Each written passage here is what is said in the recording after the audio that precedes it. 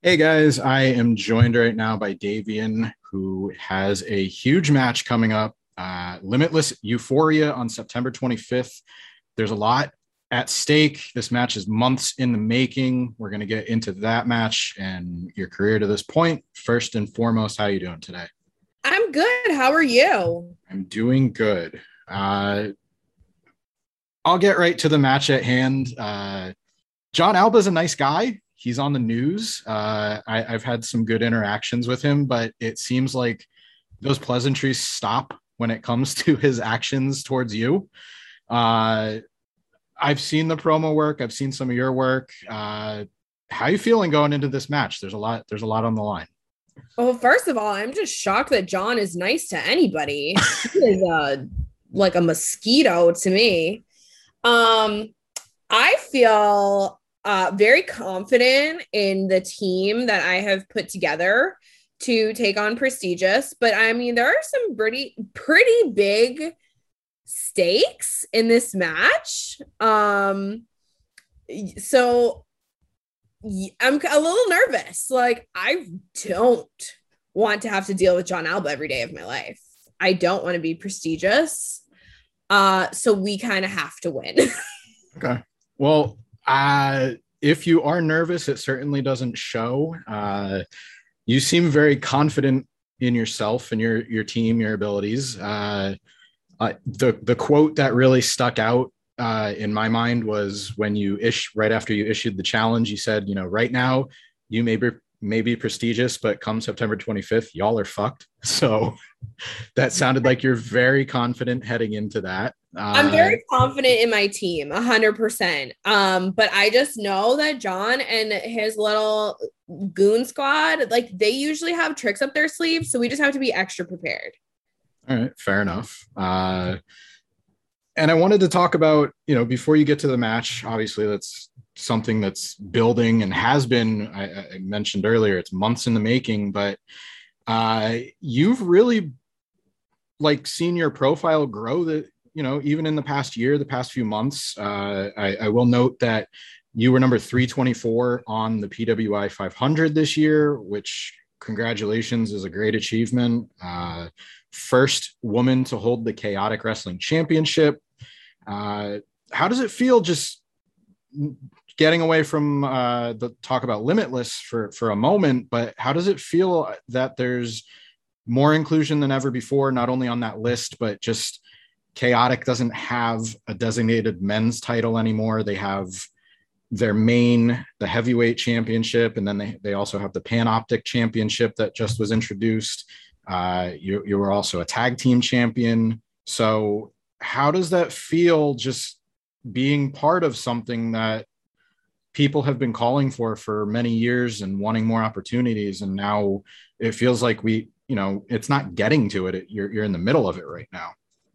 Yeah, it's really it's very different. When I first started wrestling, I was kind of at the beginning of this evolution, but it took about like 5 or 6 years before things really started to change. Like, I was always, just wrestling women in like a 6-minute match, like before the main event. And it's just like, that's how things were. Like, if you got to a show and there was no other girl there, like, you weren't getting used, or you were being used as like a valet or something. So it's really cool to see the change. And I think you don't really see the progression until you're like, whoa, like, it directly affects you. And just, Chaotic is my home, and to be given opportunities there, to, it's not because I'm a girl that I'm in the main event. It's like, oh, you're really talented and people buy tickets to see you, and that's why you're in the main event. And it's just like, I wanted to be a wrestler since I was 11 years old, and I never even imagined to on such as, I mean, in the grand scheme of things, it's kind of on a small scale of, it's a big personal achievement to me, but it's not like the WWE championship or something, Mm. but it's something. It's like breaking a glass ceiling. It's opening doors for the girls that train at the New England Pro Wrestling Academy now, that like they don't have to fight for the opportunities that I had to like claw my way for. Like they're there. They can wrestle intergender matches. They could win the heavyweight title. They can win the tag team title. They can win the Panoptic title. They can win the New England title. They can really do anything. And that's really cool. One thing that you just mentioned actually leads into my next question, but looking at the opportunities and, talk about the glass ceiling, leading to other opportunities, you look at people who have held the Limitless Championship before. You have MJF, Anthony Green, Christian Casanova, and now Daniel Garcia, who have all moved on to a higher platform, and no more evident than the work Daniel Garcia is doing right now. He's been on an absolute tear lately with AEW and some of his other independent appearances. But do you look at that lineage as another way of knowing that the promoter believes in your ability and work ethic, but also maybe that you're on that same path? Absolutely. Like, I feel like it's hard to look at the rest of the Limitless locker room and be like, yeah, like I probably don't deserve to be here, because everybody is so motivating and looking out for each other. Like, we have the best team there. It's really cool. And I mean, you see somebody like Anthony Green, who is one of my best friends, so talented, and the ovation like he got when he returned to Limitless, and it's just like those fans appreciate us all so much, because we're all like putting in the work and wanting the best show possible for them. And it just goes to show, like, the product always is knocking it out of the park. Like, every single show, every single match is awesome. And we just have like a really, really talented roster, and we all really care about each other. Like, everybody's giving feedback, everybody's there to help, because we all want to be successful. So you look at, the AGs, the Christians, the Dan Garcia, like, it's no wonder that, we have such a great platform with Limitless, and that we get to be successful because we're all really talented. Yeah, it's fun to watch. And I know you mentioned Anthony Green. It's really cool to see like how far along he's come. Like, I remember, I think I'm confused with the time because of how the pandemic threw everything off, but I think it was 2019 when he had the Halloween event, and he was like, all of these people were talking about him being like, oh yeah, you got to check him out, like word of mouth. Like, I remember Mike Bennett was the one that told me about him first. And now seeing, like you mentioned, the reaction to him coming back, like, it's really cool to see him doing well. And, in general, just kind of see like all of the talent that really is in the New England scene, that social media has helped, word of mouth has helped, and now getting the attention, like,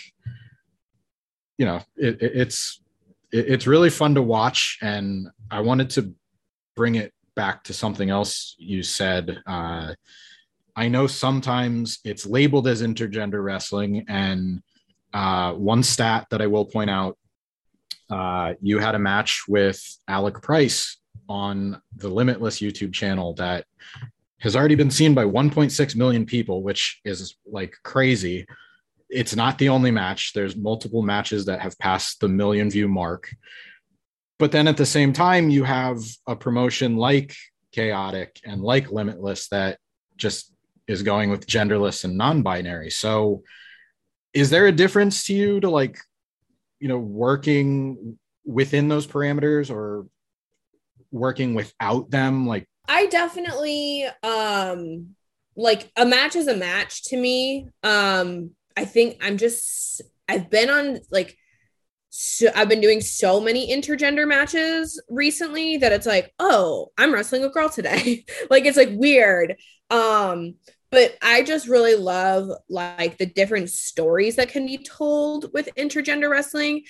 And I just think like not like the women's wrestling talent pool is lacking because it's booming right now, but just there was a bigger population of talented male wrestlers. And like when I am wrestling somebody now, like I want to be able to learn from them because I'm always learning. I always want to get better.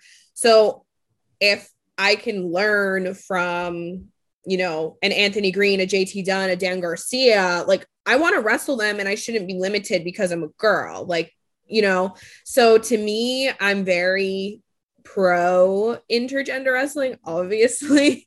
And I just think it's like a great opportunity to learn and grow and tell different stories. Like if I had only been able to wrestle females on shows, like or females at training, like I would have never trained for almost 5 years because at my school, I was the only girl who signed up for 5 to 6 years. So if I wasn't allowed to train with the boys, I wouldn't have trained at all.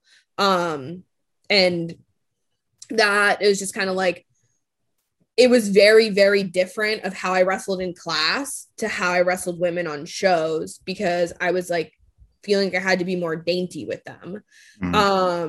And then obviously it got more comfortable, whatever. And like, you're not only like a year into wrestling or whatever.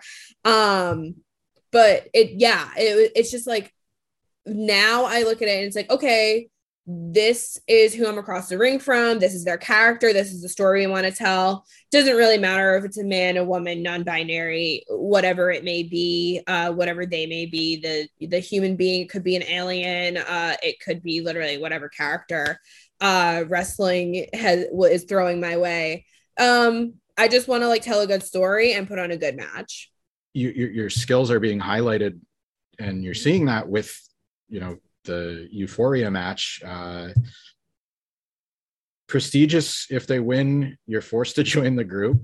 If your team wins, John's banned from the remainder of the year. So there's no guys versus girls there. It's literally this team against this team. Somebody has to win.